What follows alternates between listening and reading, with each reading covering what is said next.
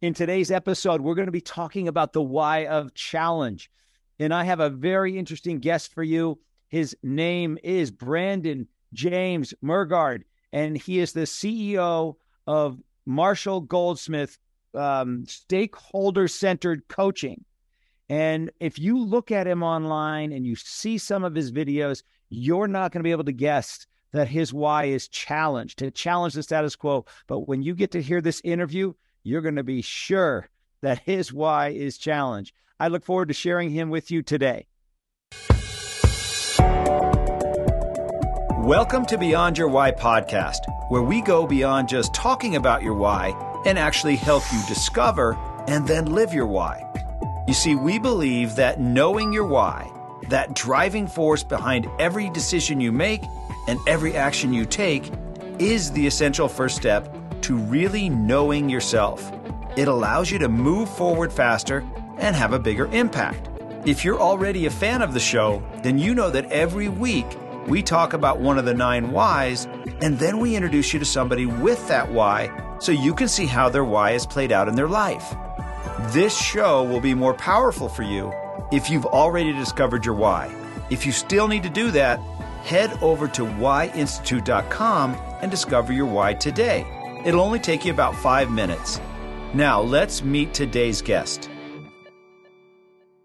This week, we're going to be talking about the why of challenge, to challenge the status quo and think differently. So if this is your why, then you don't believe in following the rules or drawing inside the lines. You want things to be fun and exciting and different. You rebel against the classic way of doing things. You typically have eccentric friends and eclectic tastes because, after all, why would you want to be normal?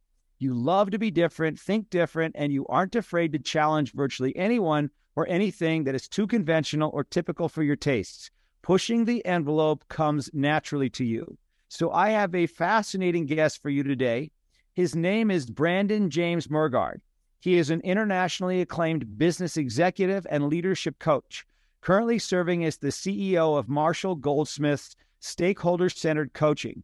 Murgard has spent the past decade taking bold steps to drive business performance. Since its founding in 1987, Stakeholder-Centered Coaching has focused primarily on the U.S. market. In the early 2010s, Murgard was brought in to establish a sustainable international business arm in 18 months. Within 5 years, he tripled their profit margins and earned the company multiple international awards for training excellence and thought leadership. He subsequently installed new teams in 5 continents to accommodate the expanding customer base in 110 plus countries. Beyond driving business performance, Murgard's unique contribution to the 5,000-person team is to establish an active community for coaches to connect, collaborate, and co-create. He does this through routine member gatherings to offer a shared vision of the future and plan community initiatives which are executed under the appointed local leadership. Brandon James Murgard was recently recognized in the top 200 power list of the biggest voices in leadership by Leaders Hum 2022 and is a published author with Worldwide Coaching Magazine. Brandon, welcome to the podcast. Thank you for having me on here, Gary. It's quite the honor. Well, that was a mouthful, and we're going to dive into that, okay? Yeah. So let's start now. Where are you right now? Where do you live currently? I am currently living in the Pacific Northwest. I'm just north of the Columbia River between Washington and Oregon. So it's the Portland metropolitan area. Portland, okay. And now is that where you grew up? No, I'm actually a bit of a desert rat. I was born in Phoenix in Mesa, Arizona, if any of you know where that is, Desert Samaritan Hospital. I spent maybe about 7 years there in Phoenix, just blistering away in the heat before we moved to Austin, Texas, when I must have been maybe 7 or 8. And it wasn't actually Austin. I've always been in metropolitan areas, but never in the metropolitan hub. So this was a small town called Pflugerville, Texas. Shout out to any of you if you know Pflugerville. I think the population was 700 when we moved there and was topping 50,000 or so when we moved, when I moved out. Spent some time there. We my family stayed there. I went off to college and did college in California, in New York, Massachusetts, around Asia and in the UK. And have lived, I've lived in a lot of places. I've lived in vans as I spent many years as a touring musician, I'm sure we'll get into. Spent a decade living in Asia, running our APAC and EMEA offices. And, we wanted to live in a place that's just incredibly green and lush and outdoorsy and dog friendly and a great education system. So that landed us right here in Washington State, and we couldn't be happier. Awesome. Man, that's a lot of places to live, and non-typical, non-traditional, right? Typical. It's typical for me to be non-typical, yes. Yeah. So let's go back to, what were you like growing up? What were you like in high school? Perhaps I should have my parents or siblings on to answer that question. But I think atypical describes it just as well. If you wanted a physical snapshot, Gary, and I hope this doesn't scare anybody, but think about black on black on black with, loads of ball-bearing necklaces and black fingernails. Is very odd, but I've always been very positive and optimistic and happy. And so there was this very strange looking individual with an equally strange personality at two opposite sides of the spectrum. But that's what I was. I was always doing mischievous things. I was always pushing the envelope, but I also had incredible relationships with my teachers. They loved having me in their class. I was a great contributor as well as disruptor. And the notes that would typically get sent on my report cards would be things like, Brandon will fool around in class and distract everybody, and in the last few minutes finish all of his work and get an A+.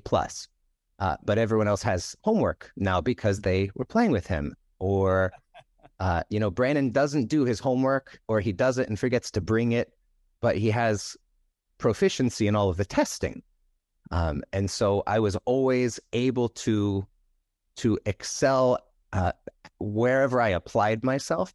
But boy, I was applying myself in being the class clown and in being a distractor.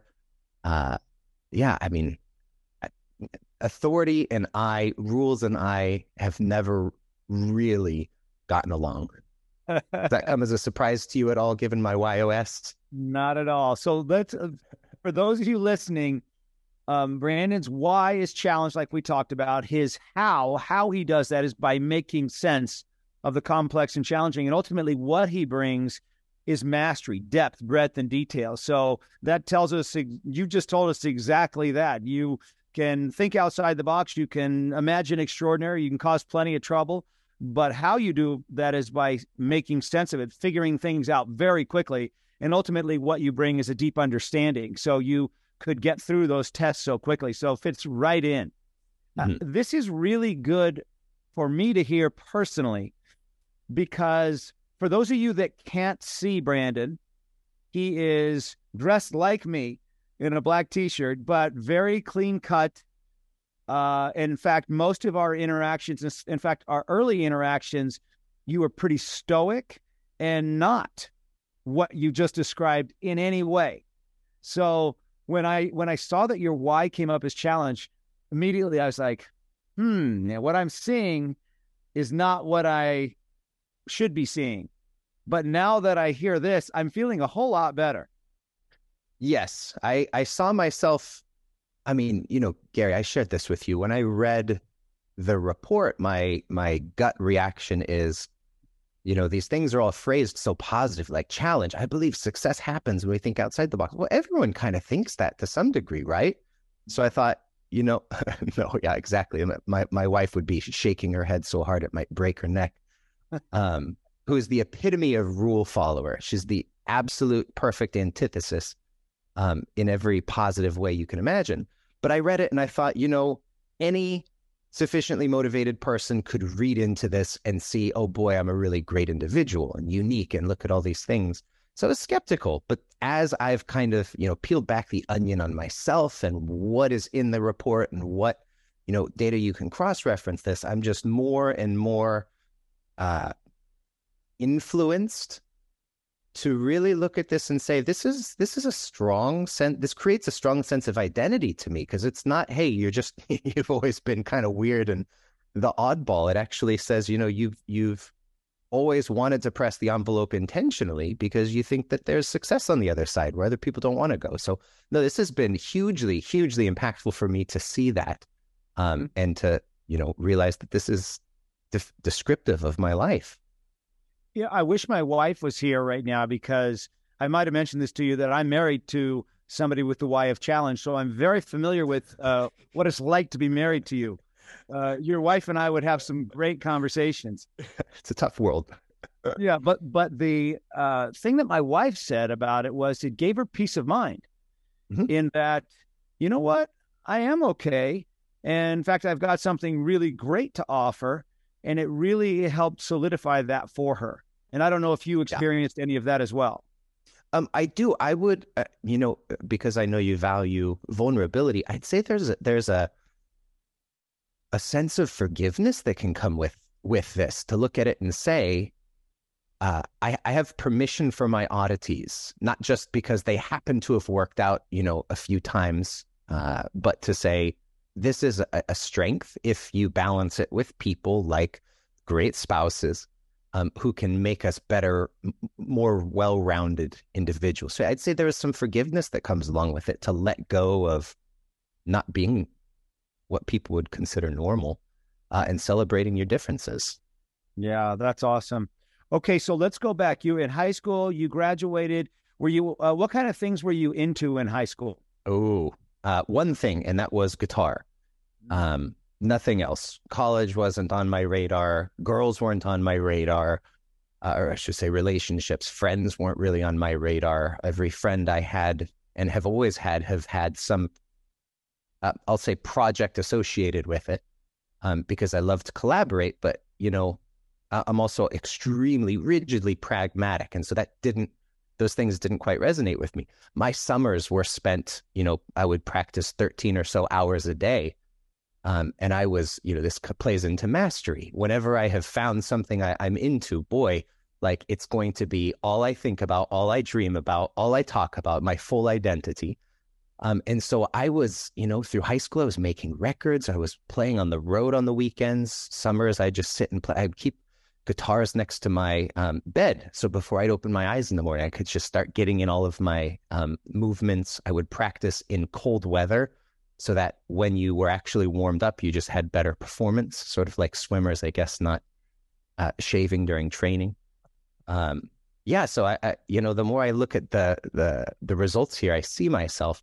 So that was what I was into. I was into guitar. I was into writing. I was into performing. But another strange thing here, Gary, is I wasn't into being an artist at all. I had no business sense, but I still thought, the guys that sell their music is a very narrow band of people to sell to. They have to not only like your genre, they have to like your composition, they have to like your voice and your playing style and your band and your production. There's so many variables. And even early on, I thought, what if I was just a session player? What if I got paid to play other people's music, like shorter payment cycles, higher earning per hour, more predictability?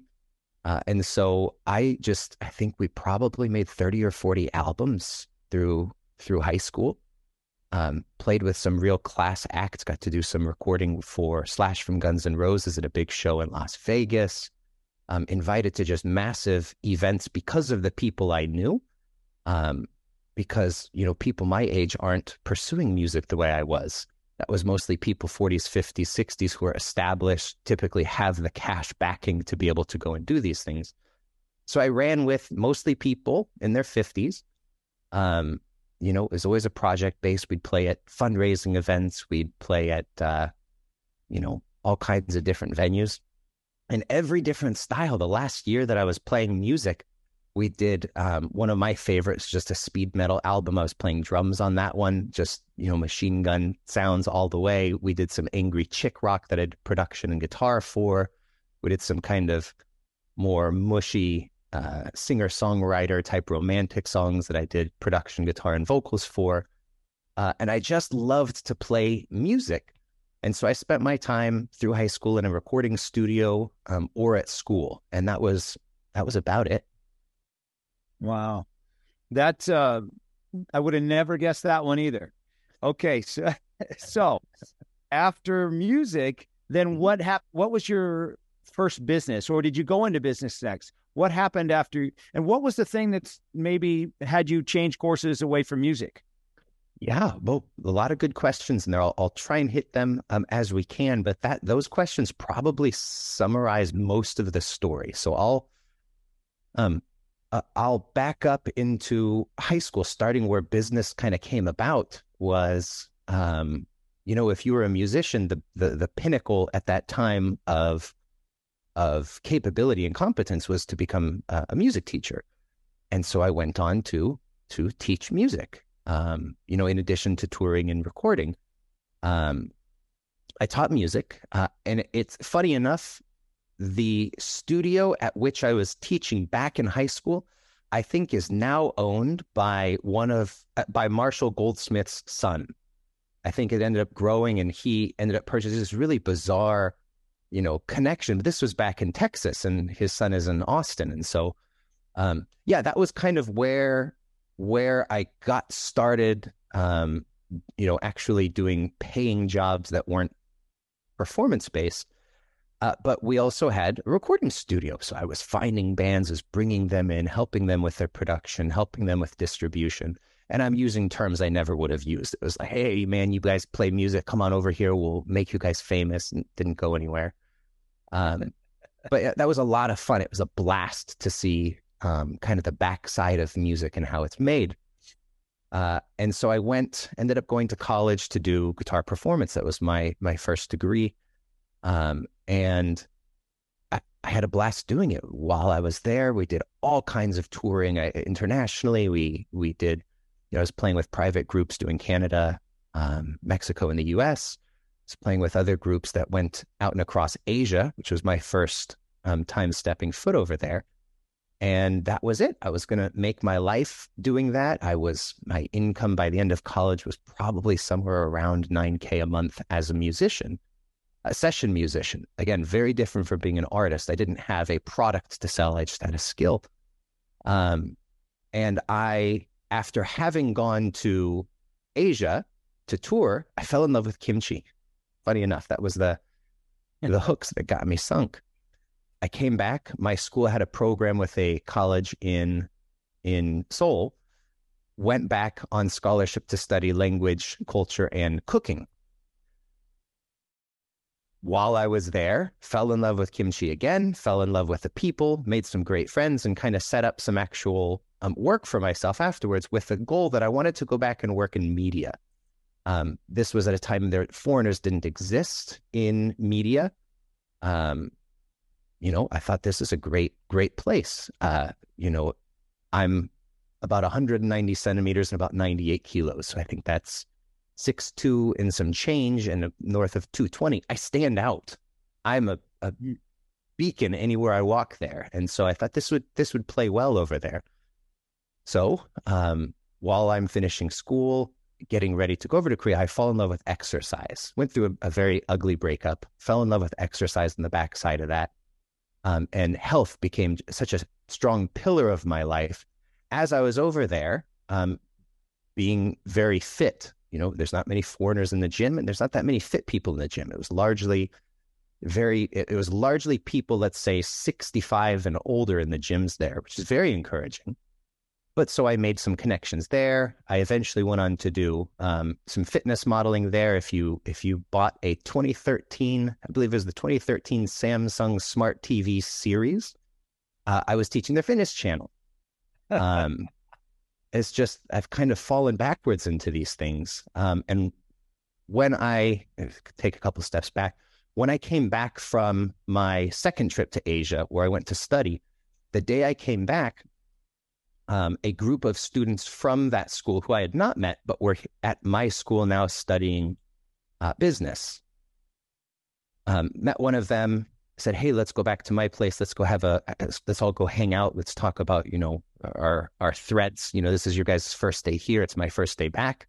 And we all went to the same school. She said, "Can I bring a friend?" Absolutely. Go grab her. I'm going to go get my car. I pulled my car around, have a guitar in the back, and I see this group of people who are waiting to go. Well, one of them happened to be very attractive. And I thought, we just came off tour. I know some songs in Korean. I'm going to grab my guitar, woo some people. Let's just see where it goes.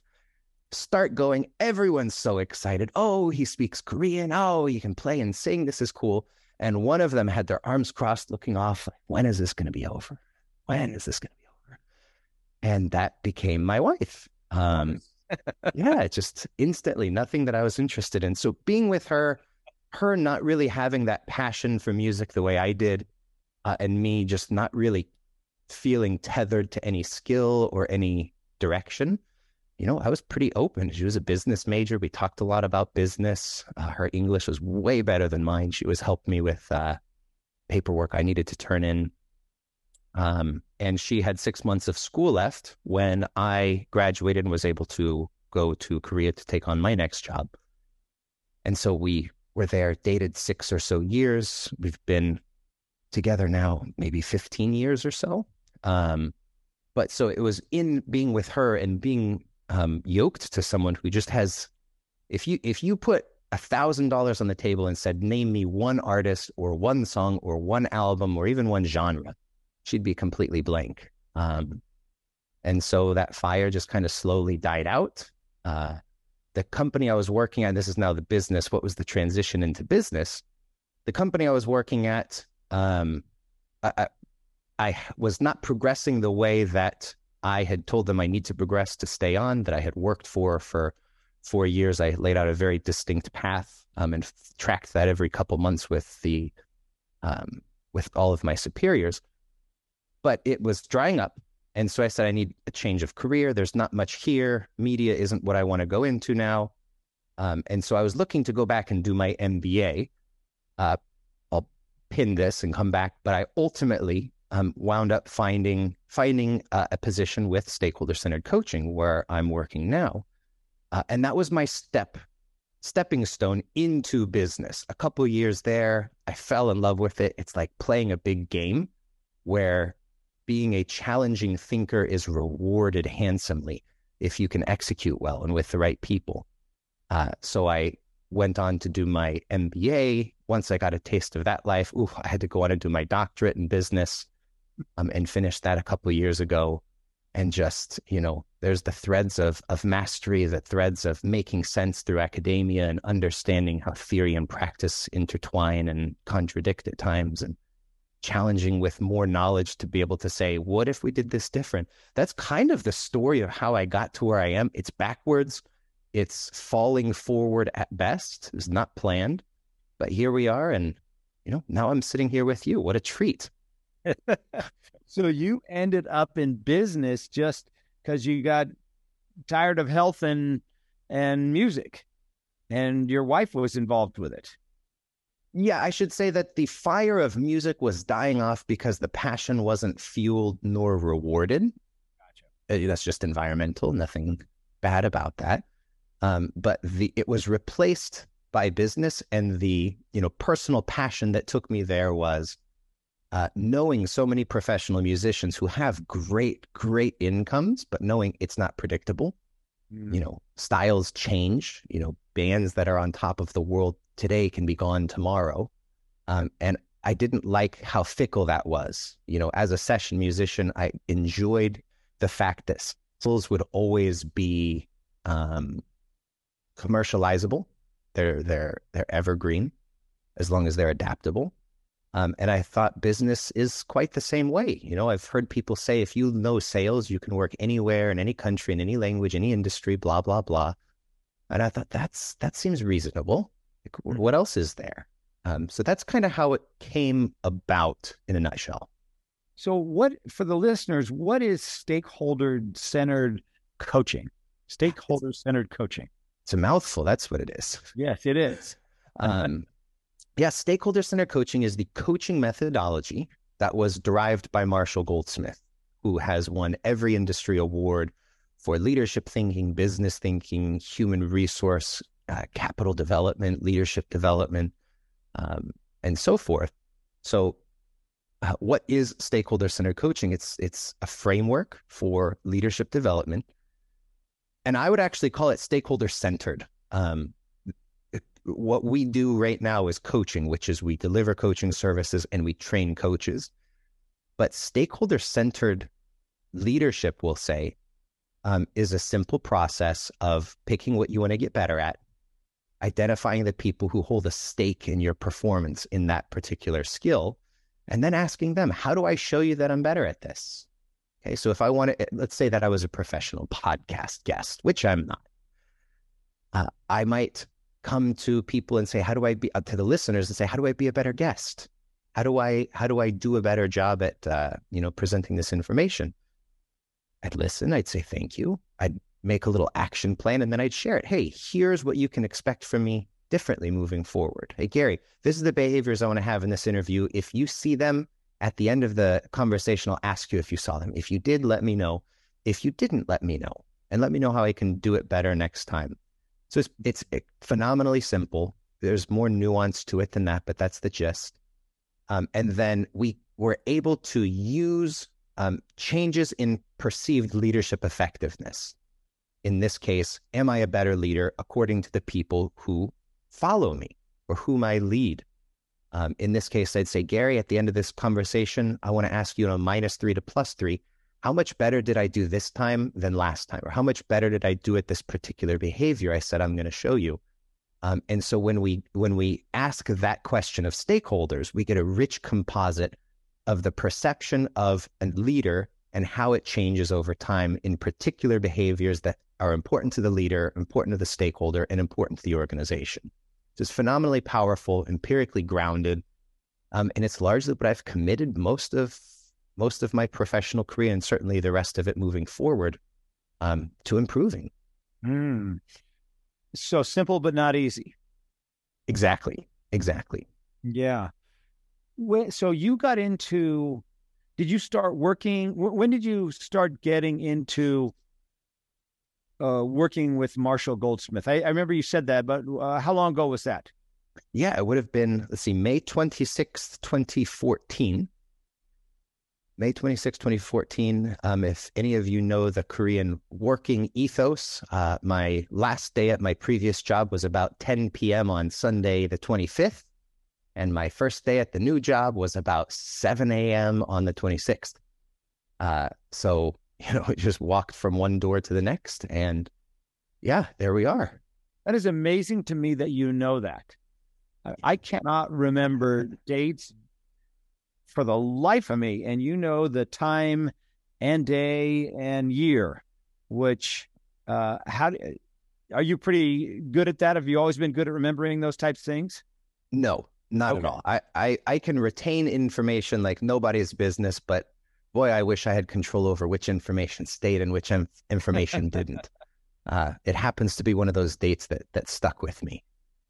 So why did you pick Marshall Goldsmith? Yeah, it was backwards, just like everything else, Gary. Yeah, so I'll share this. It won't surprise you how kind of convoluted it all became. When I started at my previous job, I told them within 4 years I wanted to reach this very particular position, leadership position, which is, achievable in 2, if you're slow. So every year I followed up on this. What do I need to do to be there? How am I doing? Give me some feedback. This is very bizarre for them because they have had very high turnover, fairly flat organization. And so, they didn't really know what to do with it, but they kept giving me opportunities. I kept doing well at the things that they were giving me. My scores in all of my performance measures were always number 1 or number 2 on a quarterly basis. And so there's no reason not to have it, but in this particular organization, promotions and everything else was seniority driven. And that's also very particular of the Korean business culture. And there was someone here who was there for a couple months longer than I was. It's like, well, we can't give you this promotion. It's like, this guy is consistently at the very bottom of all of these scores. Like, how are you going to sandbag me for that? So, okay, it's your business, do what you want, but don't count me in it in the future. And that was where I had some tough choices to make. I'm with my girlfriend at that time for maybe 4 years, maybe 3 years. And it's unlikely I'm going to find another progressive job in Korea. So I'm looking for grad school as a transition point, doing the MBA. I applied to 77 or so jobs, custom cover letters, specifically written resumes for each one. I heard back from maybe 5 of them saying, yeah, thanks, no thanks. It was a bit dire. I was playing in a band at the time, and one of the singers' spouse became my first manager. So they weren't hiring. They didn't have a position, but he told her, hey, this guy has the work ethic. He doesn't come pre-programmed with the knowledge of this domain. But he's a fast learner and he works pretty hard. So, okay, we'll give him an interview. Went in and interviewed, went very well. And they ultimately said, we don't have a position. We don't have a role. We don't have a job description. We don't even have a computer or an office. So kind of sit at this conference table and ask people questions and, you'll figure something out. Ooh. So I picked up whatever the lowest performing area was, some of the softwares they were making huge donations to and not using, and just kind of worked them out. And I consistently did this. I audited, improved. And that was kind of what set the staircase up for me working with stakeholder center coaching. The transition was with the band I was with, did a few rounds of interviews, and ultimately brought in to work with the company almost in an administrative role, I suppose, but certainly not a prestigious one. But I jumped in head first and I just tried to make sense of it and figured it out and had a good time doing it. So that was 9 years ago that you started with Marshall Goldsmith. Yeah. And then how long did it take you to want to be part of the company, move into the types of roles that you have now? Yeah. I have always been attracted to progression, an upward trajectory. So the types of roles that I'm in, the types of roles that attract me are less about titles or, I'd say it has more to do with influence and leadership. I was always interested in leadership. I have such a background in leading volunteer teams, and the depths of leadership required to lead volunteers is vastly different than the depth of leadership needed to lead people where you have quantitative leverage over, whether that's pay or benefits or career path. And so, let's say within the first 18 months or so, I was pretty hooked. I was hooked because if I spent a couple hours doing something that I really enjoyed doing, that translated to commercial value pretty quickly. And over time, I saw that commercial value translated into quality of life improvements for customers. I saw how, family is deeply important to me. I saw how what we did changed families. Yeah, it changes boardrooms, but it also changes the father that goes home at the end of the day. And when he's less fed up with everyone around him, he interacts differently with his kids, with his wife. The female high-flying executive who wants to pull her hair out at the end of the day, you send that person home with their family, there's not great interactions. And I found that when we made people better leaders at work, they went home to have better family lives in general. And that was attractive to me. So I see that we can be a for-profit business with extreme commercial value. We can also be a social enterprise that seeks to actively improve the lives of our constituents. And oh, by the way, we happen to make great leaders out of this who do impactful and influential things in the world. Well, you're hitting my bottom line. I'm all about that. And so that was really the impetus to go and do the MBA, was to augment, that hour and a half I might spend on that task. Going beyond that was more just mastery, I suppose. Maybe some would call it foolishness or self-hatred, but yeah, that was, you know what I'm talking about. Yes. Yeah, that's how I got here. Now, currently, what's your current position with Marshall Goldsmith? I'm currently the CEO. CEO, and how long did it take you to get to be CEO? It would have been about 2020, late 2020 when I picked up. So my general path was I came in to essentially administer coaching services and coaching support. So like customer support for coaches and, if there were services like assessments or something like that, helping with administration.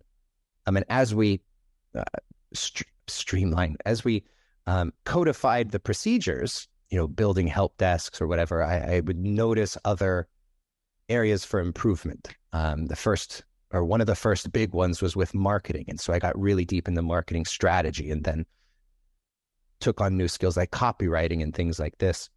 Eventually that became sales, became customer support. And as we built this up, I had to bring people along to run each of these functions after I was done with it. So within a couple of years, I took over the entire certification business, which is the largest vertical at the time. And that was great. Those processes started bleeding over into what we were doing with clients, which is the big horizon. And so let's see, by about 2017 or 2018, I think, I took on the global VP of Leadership Development role, which meant I held on to the certification business and hired who is now my number two, Julian Mason, to be the director for that business unit while taking on what we were doing with clients. And so there, one of the big contributions was we went from selling one or two leaders in a coaching engagement. An organization calls us, we place a coach for one or two leaders.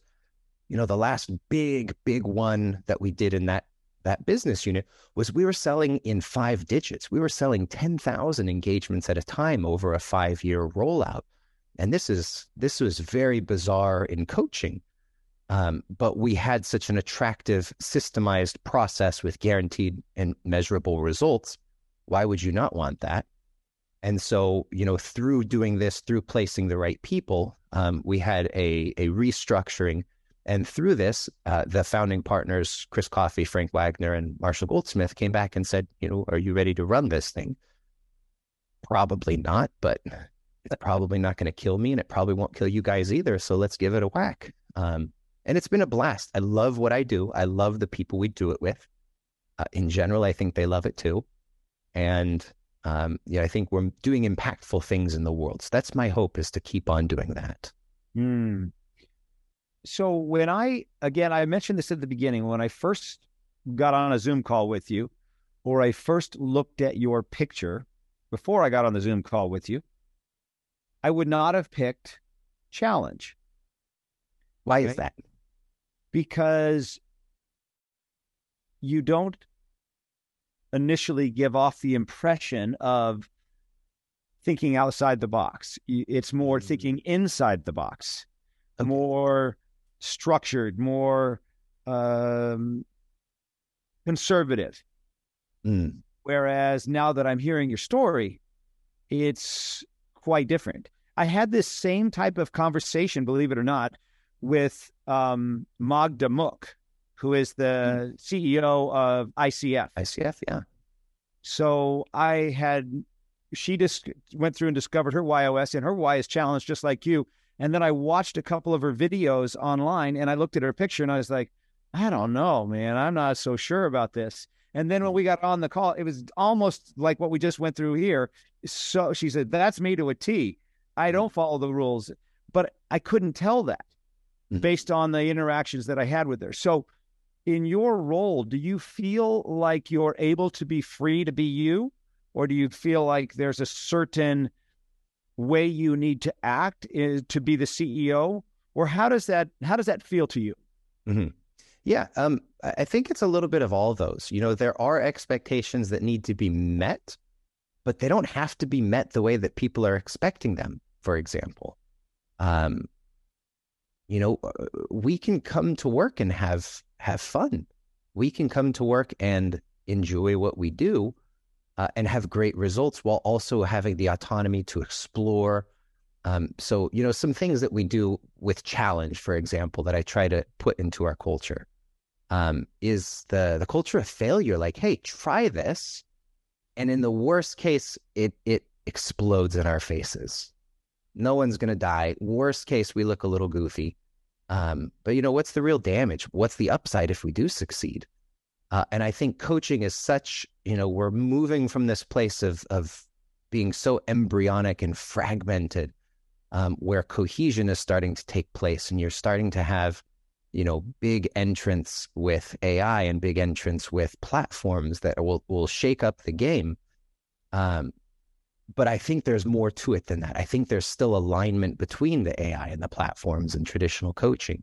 But also, if you look at stakeholder-centered coaching itself, it's also very bizarre. Coaching is generally me and you sit down in your office, we close the door, I start off with, what are we going to work on today? And then we putz around for a bit. I am inclined and incentivized to make you like me and feel good about our time together and make sure that I'm employed here with you as long as I can. Stakeholder-centered coaching doesn't do that. It says, Gary, I want to be gone in 12 months. I never, ever want you to need me again. I'll be here, but I don't want to have our sessions again after 12 months. After that, I want you to know what we were doing together, be able to do it by yourself, and I'll give you the tools and support to keep measuring it for the rest of your career. That's a bizarre proposition. By the way, we're also going to tell everyone what you're working on, and we're going to ask them how you get better at it. I don't need to be the expert. They will have the expertise. It's already in your leadership ecosystem. We just got to source it. We got to mine it out. That's very bizarre. We're going to share your action plan with everyone. That's bizarre. We're going to measure from their perspective. And if they see you as a better leader, well, guess what? You happen to be a better leader simply because leadership is a factor of people's willingness to be led. And if they see you as a more effective leader, well, guess what? That's going to translate to the right results, assuming you have the right people in the right seats in the first place.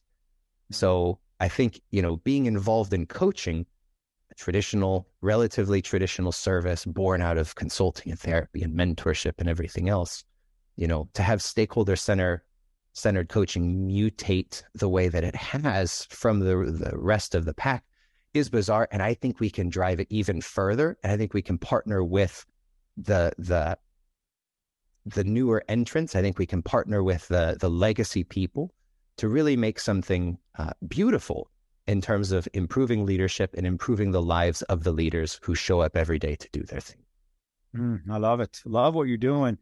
It's something to me while I've been listening to you, because oftentimes leaders with your why of challenge struggle with how to incorporate leadership with the why of challenge. How do I do that? For example, I worked with an ophthalmology group, a big ophthalmology group in Oklahoma, and the CEO, who's an ophthalmologist, has your why of challenge, but he doesn't show it at all in any way, in the way he dresses, in the way he connects and communicates with his team. But it came up when we worked with the leadership team, and they all knew what challenge was, and they knew that their leader now has the why of challenge. And so I was speaking at an event recently in LA, and they were there, and I asked him over a couple of cocktails, he and his business manager, that question. I said, how did the why of challenge feel to you? And he goes, oh my gosh, that's me to a T. And I said, but I don't see it in any way. And his office manager chimed in and says, when he shows it, that's when he does his best, but he doesn't show it very often. So you have a unique perspective on that, and you've incorporated it. I really like the way you've incorporated it in what you do. And that's another area where it would be very valuable to continue this discussion on how to have that why and lead. Yeah. I won't claim any expertise, and, given my background, I think it's abundantly clear that very little of what we do is forward planned. So I don't want it to sound like this was intentional, but we have a lot of specialists. And the nice thing about specialists, and I'm very much a utility player. I'm a generalist through and through, until I need to be a master at something. I go really deep, pop back up, clear the RAM, move on. Music is a good example. The nice thing about that separation from specialists is you can't really tell them what to do, but you can challenge purely out of ignorance.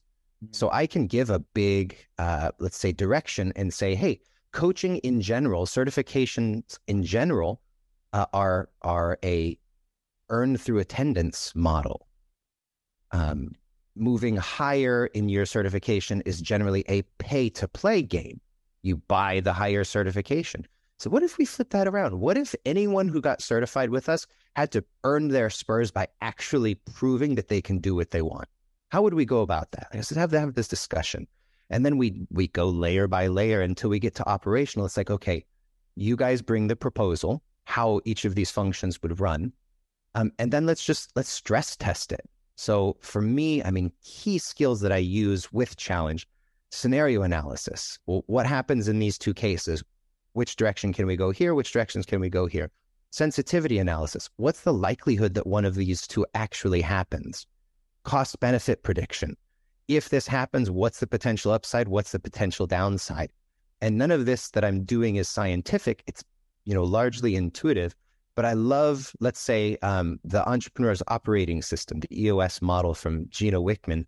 I think the visionary integrator relationship can be so, let's say, supportive to someone with this why, because you need someone who's going to lead rigidly from logic, which would allow me to lead rigidly from intuition while supporting with data, because I'm not making these things up, but I can extrapolate further than perhaps we can know, and then support it with my general sales capability.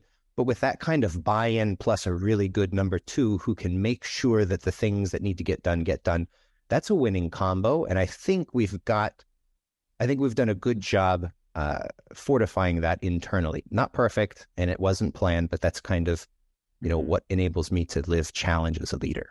Yeah, for sure. So what's next for you? What's next for Marshall Goldsmith? Where are you driving things as the CEO? Yeah, there's two big contributions I want to make, and I hope that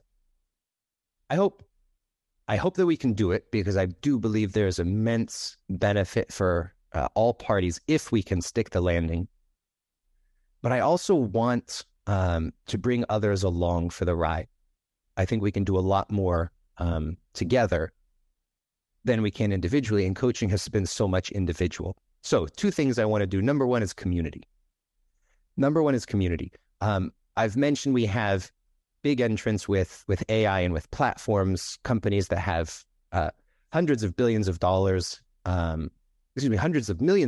invested in R&D. We're not going to be able to compete there. It's just not going to happen. Nor do we want to. We have a great system that is run by the leader. The coach is just a facilitator, right? You don't need a coach. It's the first thing I tell clients: you don't need a coach. I'll tell you what to do. The reality is you're not going to do it. That's why you might want a coach. So one of the big things is community.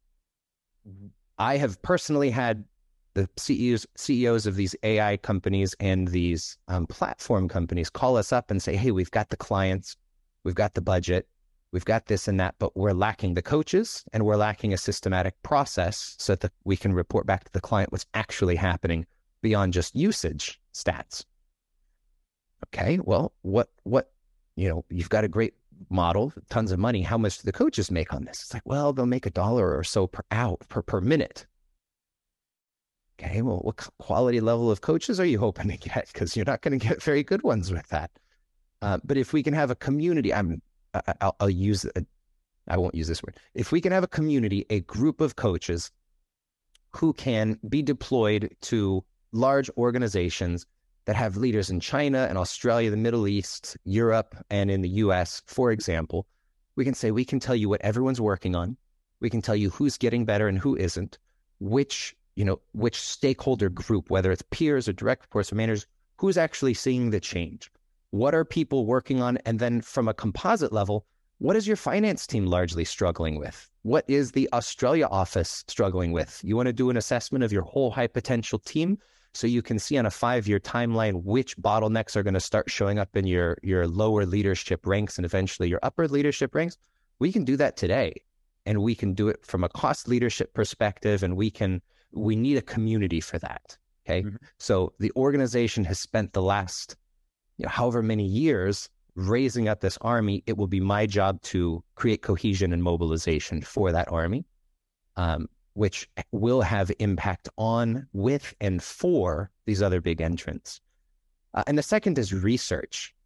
Being so involved in the academic side of things, every paper, as all research papers do, say, here's what we need to study further. Here's what we know and what we don't know. And they're all saying we need to have engagements where you can compare one engagement to the other. I call this cross-engagement comparability. Can I compare my last 10 engagements, Gary, with your last 10 engagements? If I can't, at best, you can research Brandon and his implementation. But if I can compare mine with yours, now we've got rich data. Well, boy, if we can push that across 5,000 coaches, we can get serious information. So 2 areas of knowledge gaps in academia is, or let's say lack of consensus, is what is the desired outcome of coaching? Those with a psychotherapy background talk about well-being. They talk about quality of life. They'll talk about mental constructs. Those in consulting backgrounds are looking at things like ROI, in mentorship and therapy and all these different fields. Everyone's got a different perspective. Ours is, you're a better leader when people see you as a better leader. It has very little to do with you. It has to do with your behaviors. And this is backed up by Alan Mulally, who calls it showtime. If you're a leader, you're paid to show up and behave a certain way. You're not paid for how you think about it, how you feel about it, how you slept last night, how things are going at home. You're paid to behave a certain way, period. We can augment that. And stakeholder-centered coaching is, to my knowledge, the only one that looks at those outcomes and measures them the way that we do. So that's one area. The second is, what are the active ingredients that predict those outcomes? Marshall did an incredible study in the mid-2000s called Leadership as a Contact Sport, 88,000 leaders. And what they essentially did was, after 12 months of training, they went back and did our assessment with these leaders. Has your leader gotten more effective? -3 to +3. Score it. And we asked another question: to what degree had they followed up with you on what they're working on and how they're trying to improve? And there is a very tight correlation between follow-up and changes in perceived leadership effectiveness. What we know that on a 12-month model, because these studies have been so impactful, not a lot has been studied since 2005. It's the same study has been replicated at GE Capital. It's been replicated in other professional circles. The same results: 95% of leaders who follow up are seen as more effective within 12 months. And that's without a coach. Okay. More research needs to be done. You maybe can't see here behind me, but I have a whole map of potential mediating and moderating variables associated with that on a longitudinal timeline that we're doing a big study on right now.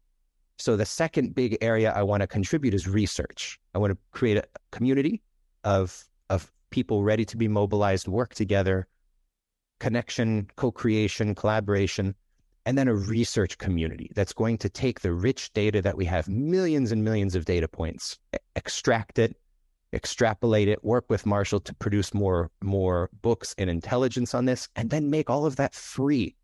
Because if we sit on it, maybe we get better, but there's a lot of leaders out there who aren't going to get better because we're holding on to it. So research and community, that's our future directions. I love that. So last question for you, Brandon. What's the best piece of advice that you've ever been given or that you ever gave? That's a really good question, Gary. I'll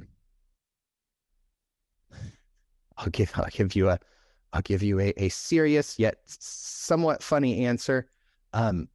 That's okay. That's okay.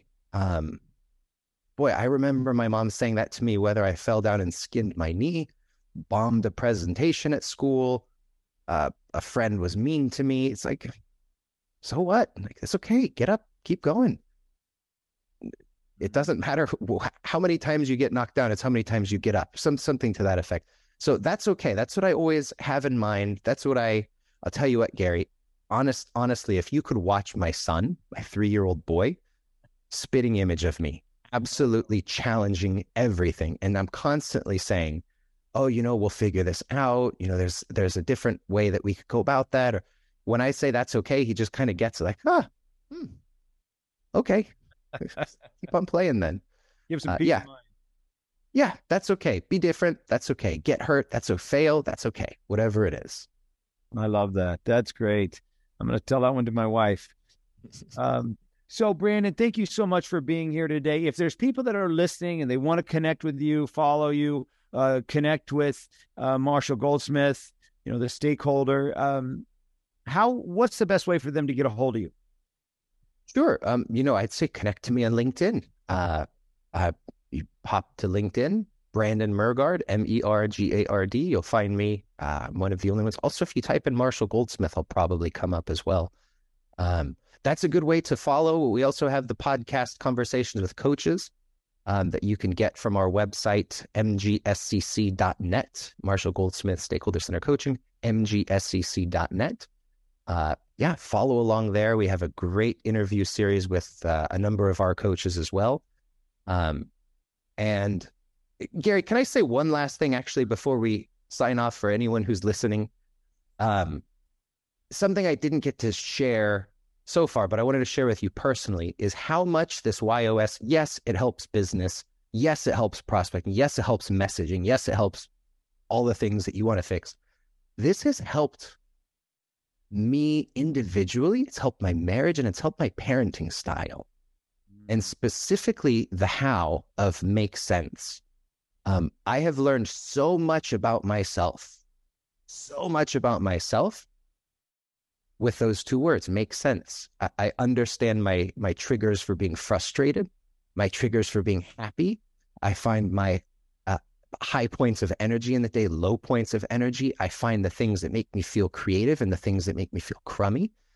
I've communicated that with my wife, with my kids, with my extended family, with my friends, neighbors, and community. And the quality of life improvements at home have far exceeded the impact professionally, but you already know that this is immensely impactful professionally. So I wanted to say thank you to you, to Dan, to the team who has put this together, because I'm just telling you, I'm living a better life having taken this. And I would definitely encourage anyone else who's on the fence about it to just take it, because it really makes a difference. So thank you to you, Gary. Oh, thank you so much for saying that. And you're not a newbie to all this. You're not somebody who doesn't know about other assessments or ways to evaluate yourself. So that means a lot to us. Thank you. And it's always great to hear that. And I look forward to us staying in contact, and working together, because hopefully we'll be doing more and more stuff together. Absolutely. Well, Gary, thank you so much for having me, and thank all of you at home for listening and tuning in. I really appreciate it. Awesome.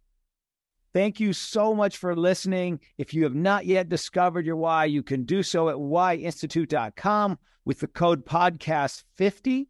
It'll allow you to discover your why at half price. If you love the Beyond Your Why podcast, please don't forget to subscribe below.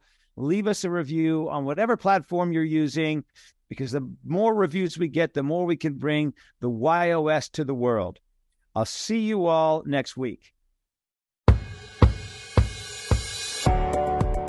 I really hope you enjoyed today's episode, and that through today's guest, you heard how important it is to know your why and how impactful it can be in your life and the lives of those around you. Be sure to head over to whyinstitute.com and discover your why today. Remember, the more you know about yourself, the more you'll know about others. I'm Dr. Gary Sanchez, and I'll see you on the next episode.